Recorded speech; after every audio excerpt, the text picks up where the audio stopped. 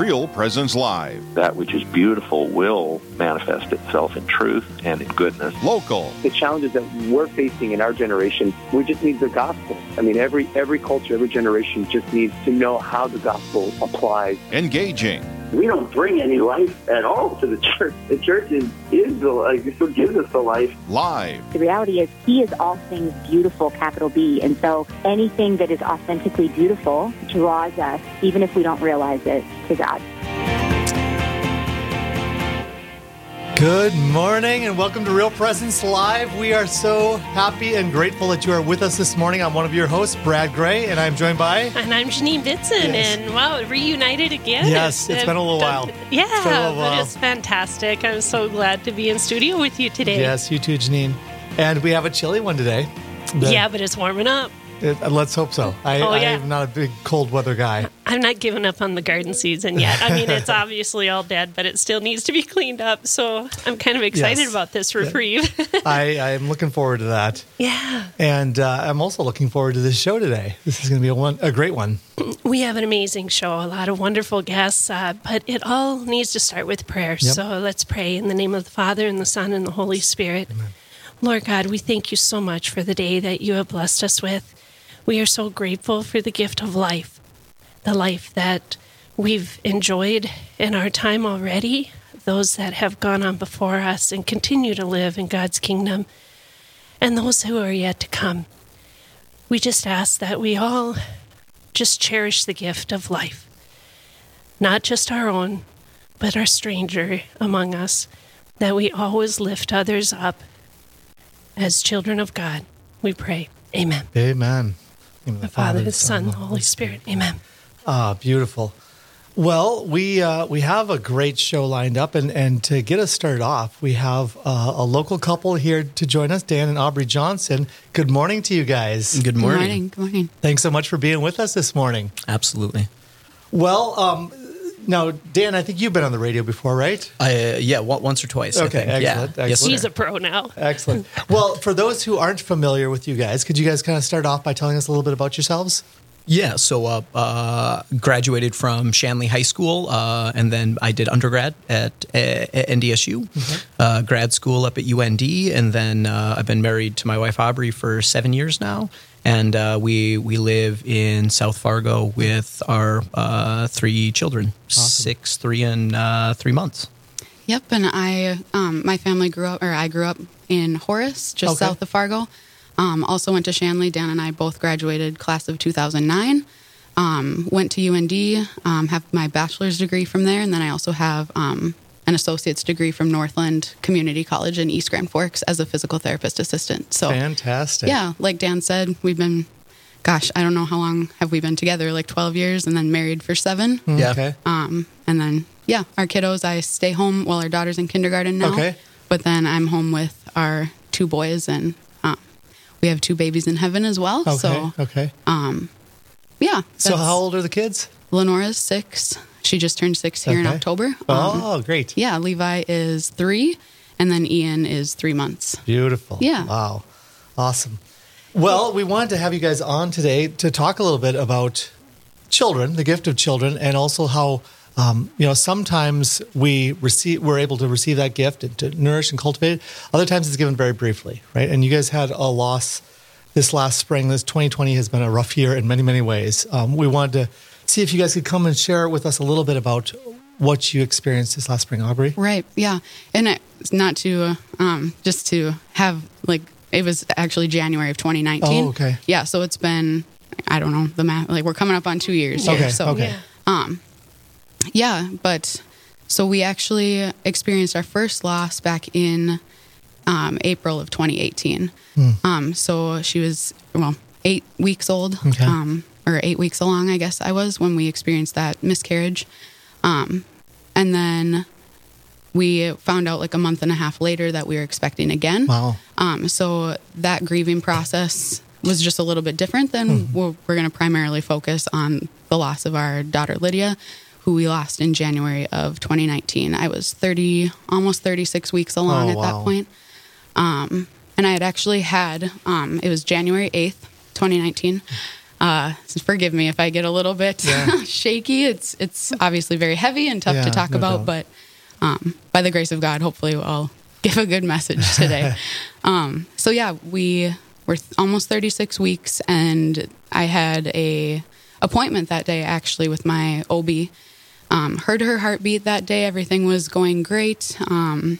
The only concern that I had was that I had a headache, and I didn't generally have headaches or experience that throughout pregnancy. And so just, talked with my OB about that. And she's like, yeah, I mean, like everything is looking fine, but we, obviously want to monitor it. Let us know if things change or if you need help, in any way along the line. And so, went home and, kind of went about the rest of the day. And after it was about 9:00, I was just like, this isn't getting any better. I'm just going to try and go to sleep. Nothing seemed too alarming, except when I went upstairs to get ready for bed, I felt very dizzy, very instantly almost. So I walked upstairs, laid down on the bathroom floor, and actually called down to Dan for help because I was very close to losing consciousness, I think. Wow. So I was laying on the floor. He came upstairs and was like, how can I help? Being, the very gracious, supportive husband that he is, just trying to, do whatever he could to help me in that moment. And then that's when I, as I was laying on the floor, experienced a placental abruption where the placenta, which supplies all the nutrients to baby while in the womb, tore away from the wall of the uterus, which causes severe blood loss or significant blood loss. So that obviously triggered a phone call to 911, and I was taken via ambulance to Sanford. And then from there, I obviously know what happened, but I was very not coherent, and so Dan would probably offer some better insight into those moments. So we ended up making it. We made it to the top floor of the New Sanford Medical Hospital is the birthing floor.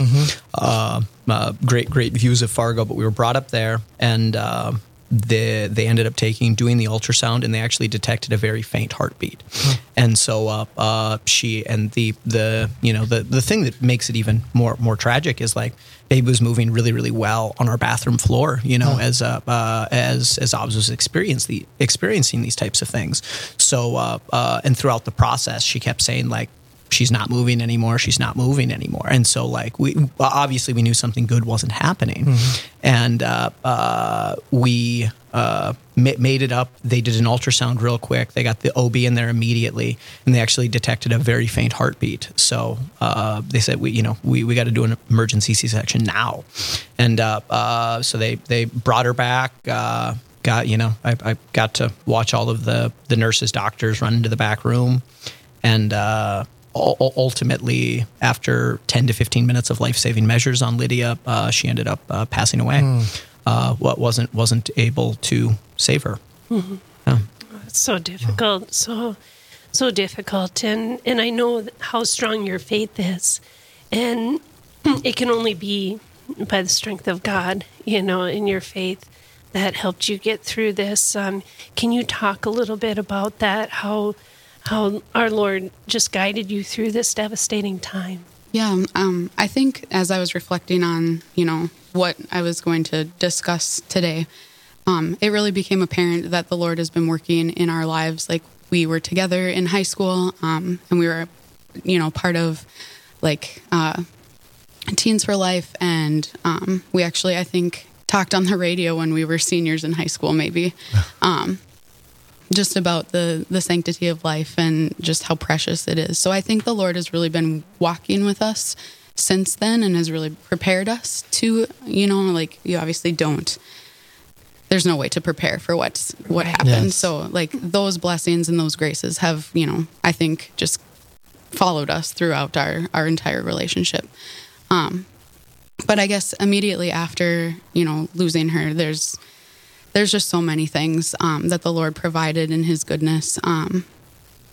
He, just our community, our parish community lifted us up. They were His hands and feet for us here. They cared for us. They supported us in ways that, we could never express how grateful we are to those people and their prayers. Specifically, the Lord provided two very faithful friends for me. Goodness, I can't even tell you how many times, or times a day even, I would call them, or Dan would know that I was having a rough day, and they would just be there for me. Whether it was, letting me be angry or letting me just express how I was feeling or pray together, they're irreplaceable friends in my life. Along with that, I was a part of a women's group that we would meet twice a month, and we lost Lydia on a Tuesday, and actually that very next Sunday, I went to our women's group. Oh. And we just talk about how we're doing physically, spiritually, and emotionally, and just having the ability to speak with faith-filled women about what I was experiencing as time went on. Just very, very blessed to have those people. We had many masses offered for our family and for Lydia. One specifically was Bethlehem. There was a mass said for her there. Let's see what else. Oh, I can't. That was actually I'm glad that you said that. That's something that really, when we look at some of the stuff that really helped me through was the death of my mother, and the fact that I got the ability to take and experience that 10 years ago now. It certain things like that impart knowledge, intelligence, wisdom in ways that's very, extremely helpful when you're presented with similar situations. Yeah. Mm-hmm. And so at that time, the priest who was most formative in probably my upbringing, but then also the death of my mother was Monsignor Mike Foltz, who was the head pastor at St. Joe's at the time. And so when it happened, he was actually on pilgrimage with many people from St. Joe's Diocese of Crookston in Jerusalem, in Bethlehem. So I believe they actually had a mass said for her in where Jesus was born. Yeah. Was said for Lydia. The Church of the Nativity. Church of the Nativity. Mm-hmm.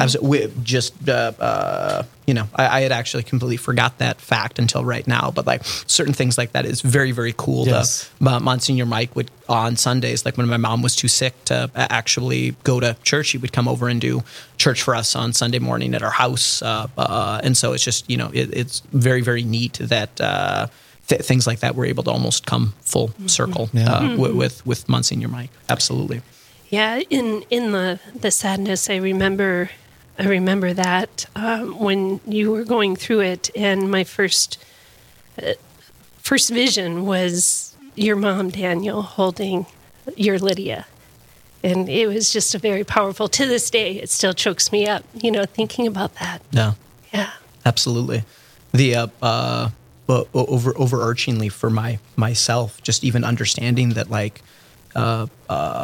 to suffer is so quintessentially human, and that's just who Jesus said. You are in 1 Peter. You will suffer as I have suffered, or pick up your cross and follow me. And so overarchingly, that seems to be what Catholicism is all about. But more importantly, just what being a human is all about. Right. And so. Just understanding that that there are these things that we're presented with, and they're the only way to appropriately handle them is to, pick up your cross and find a way to walk out of the depths of hell and make it, back on top of the hill as traumatic as it is. Yeah. Right, and it is something that, how people handle things. Really depends a lot on how they allow Jesus to carry that cross with us. That on our own we can't do it. Yeah, Dan and Aubrey, this is powerful, and I really want to go more. We're gonna have to take a quick break here, but on the other side of the break, I want to go into this aspect of the power of Christ's presence in the midst of our suffering in something like this, because I can only imagine, and I'd like to hit this on the other side of the break, that there's this overwhelming sense of this shouldn't be, right? Everything was good, and all of a sudden it's not, Yeah. And so that there's people have two roads to go down there. They can go down the road of what should be and what ought to have happened, or they can go down the road of the will of the Lord and His power in the midst of that. So we're going to take a quick break here. And on the other side of that, I want to come back and kind of dive into that a little bit. Okay, so stay with us for more Real Presence Live. We'll be right back after this.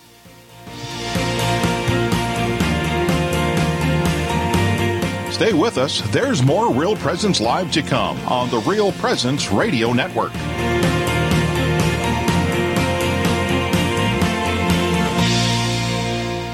It's a great time to spring into summer at Riverview Senior Living Community in Fargo. Hi, I'm Carrie Dew, Executive Director. We are currently accepting new independent and assisted living residents. Riverview provides a safe, comfortable place to live with a small town Main Street feel, with home-cooked food, a la carte care services, daily activities, and Mass 5 days a week. You can contact Maren or Katie to find out about all that Riverview has to offer at 701-237-4700 or at homeishere.org.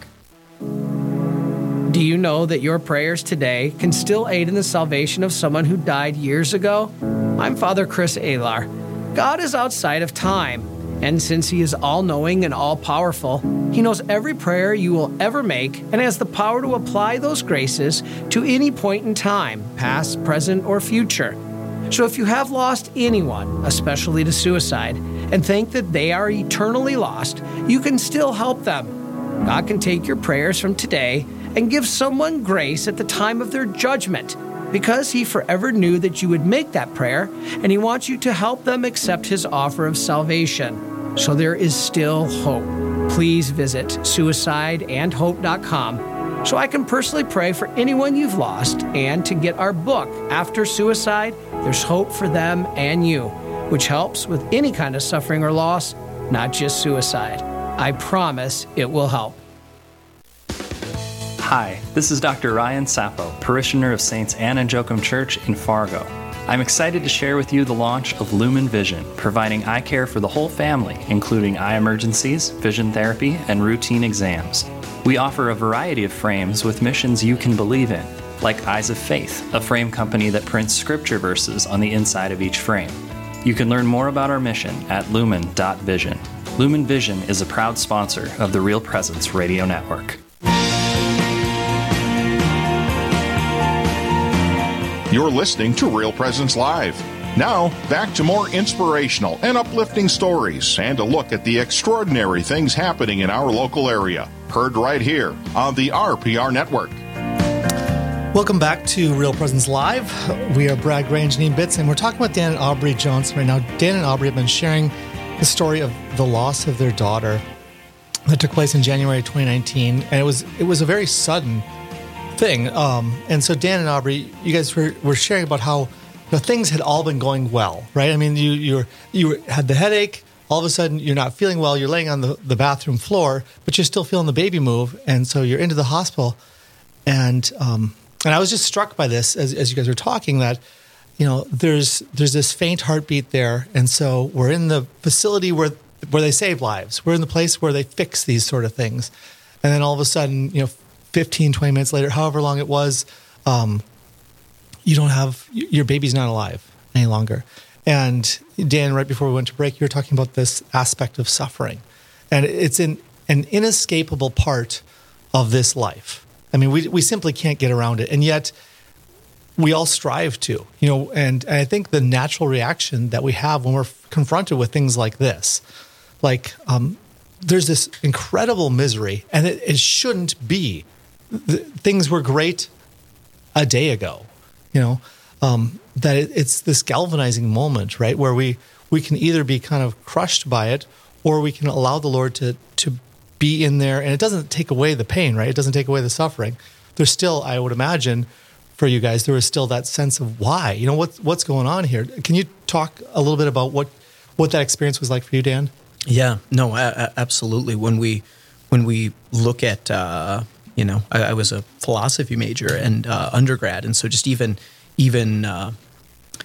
looking at something like the logical problem of evil, it's a very, very difficult thing to overcome, because why do we suffer? And it seems like it's inescapable as humans to suffer unjustly. Mm-hmm. And what can you do when you suffer unjustly, other than the only thing you really have the ability to do is to keep on keeping on, one foot in front of another, pick up your cross and walk up the hill. Like those are the only things that you really actually have the ability to do in that type of situation. And it's almost like the quintessential archetypical story, the hero ethic, the quintessential hero story, where you're taken and you're put in a situation, and by all accounts you shouldn't be there, and there's no reason for any of this happening, and it's not fair. And so how you handle yourself in that situation seems to be the difference between you coming out on the other side and understanding that their existence is something of benefit, and that life is worth living, and that there is some sort of meaning and purpose behind this. Or you fall into this nihilistic pit where nothing matters, and existence in and of itself is unfair, and there's no purpose in me being here. And so in this type of situation, like, never have I been encountered with those types of feelings more than in the situation with the death of Lydia. Yeah. And it is extremely difficult to overcome those types of things. And as I said, it was extremely helpful for me to have the death of my mother as some sort of like linchpin to be able to jump off of. Yeah. But very, very difficult to do. Yeah. Aubrey, I'm curious. You said that you had some great friends that the Lord placed around you, and you had the support of a women's group. Were there in the midst of this, were there certain kind of like ideas or scripture verses or things that you were able to kind of keep coming back to? I'm oftentimes that seems like that's helpful, right? Yeah.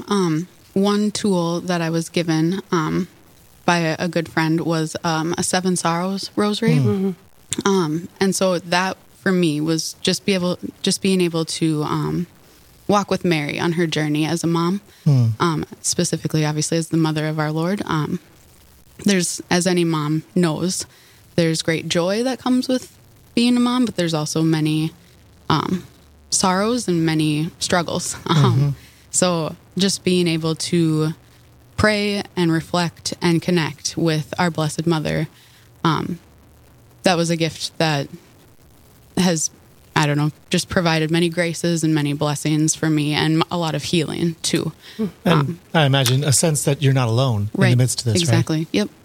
And not to, I mean, your friendships, your girlfriends, but then your best friend and your husband in marriage, how is that, how is your marriage strengthened by going through this? I mean, you already have 2 little ones at home that you need to care for. Right. You need to, like Dan said, keep moving one step in front of the other for your 2 children who are with you in your home, and for each other in your marriage. Yeah, I think, I don't know, we'd never been confronted with a struggle like this in our relationship, in our married life. And so just I don't think either of us, probably Dan way more so than me, we're not very like emotional people. Like, we obviously have emotions, but like, I'd say generally we're pretty level-headed. But then to be confronted with this, great tragedy, I think it strengthened our relationship to really meet each other where we were at in these experiences. He lifted me up, too many times to count. He encouraged me to, take care of myself. I think we were both really in a fog. It just took a lot of reflecting to really see, in the moment you don't know what you're experiencing, type of a thing. But we were definitely both in a fog of grief for a few months afterwards. And then I think it was about May or early summer when I was really starting to like wrestle with the Lord and wrestle with this, why did this happen to us, or why did this happen to our daughter?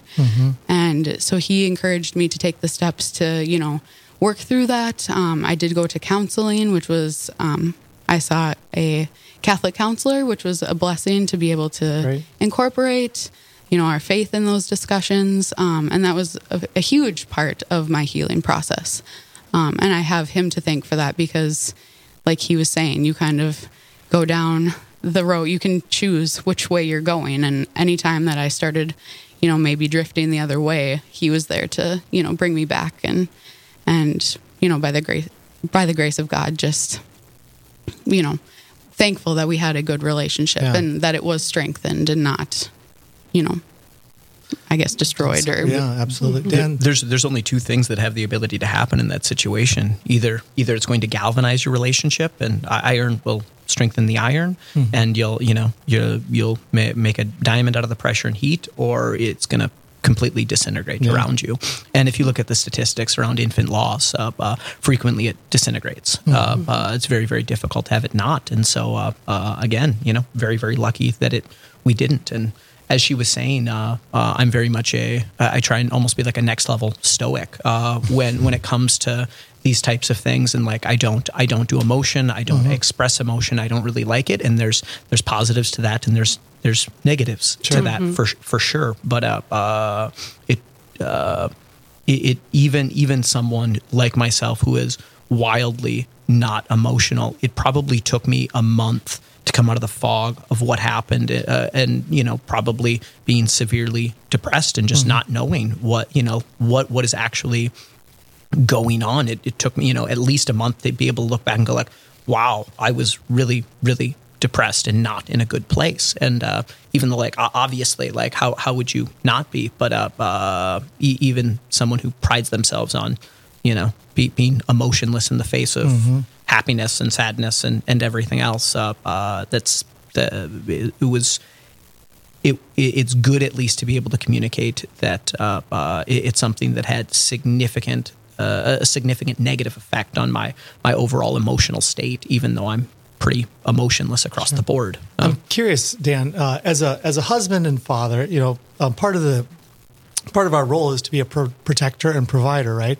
And so I'm curious, did you feel like you encountered Aubrey in a different way when she's dealing with a sorrow that you probably hadn't, as a husband? Like, was it in some ways a different role or a different level, different depth of the role of being one who's there to care for her, especially if, as you say, you're kind of a bit of a stoic and like this whole emotion business seems a little bit overblown. What was that like for you?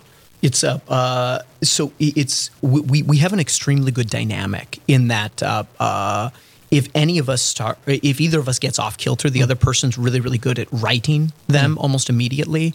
A good marriage should almost be like just a really, really good wrestling match. You can't have someone if if one person is dominant, it's not going to be any fun. No one's going to want to watch. You need to have back. Need to be that team. You need there needs to be back and forth. When one person's down, the other person has to bring them back up. And it's very unfortunate in a situation like this where how do you bring someone out of the depths of hell, and like ultimately it's nothing that one person can do, but again, like almost every hero epic archetypical story, there's always the other that goes with. In the Lord of the Rings, it's Samwise with Frodo. Harry Potter, it's Ginny and Ron. And they're in all of the quintessential archetypical stories. There's always the other, and so it would not be possible without those type of people. And when you phrase it through a Catholic lens or look at it through a Catholic lens, it's impossible without walking with God in those types of situations. And so for myself, just as my relationship with my wife is a wrestling match, just to try and for us both to turn out halfway decent people, my relationship with God very much falls into those into that realm as well, where there's no way I don't have just ridiculous out of this world ADHD, but so the times that I can talk to God is when I drive, and I can sit there like a crazy person in my car and wrestle with God, during that time. And so yeah, absolutely. And that's what marriage is all about. I mean, sacramental marriage is that friendship and that nurturing between husband and wife with God. It's that triune, situation that you need to have in order to have a sacramental marriage. Certainly, the glory of human love. I mean, that we get to be a support for one another. Right. Dan and Aubrey, I want to thank you guys so much for coming on and being with us, sharing your story, sharing, the depth of your experience with the Lord in the midst of suffering and misery. It's beautiful, truly. Yeah, thank you for having us. Thank you. Awesome. Thank you. Guys. Well, up next, we're going to explore the beauty and power of St. John Paul II's Theology of the Body's teaching.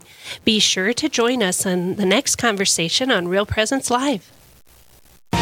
Live, engaging, and local. This is Real Presence Live, where we bring you positive and uplifting stories and share the great things happening in our local area on the Real Presence Radio Network.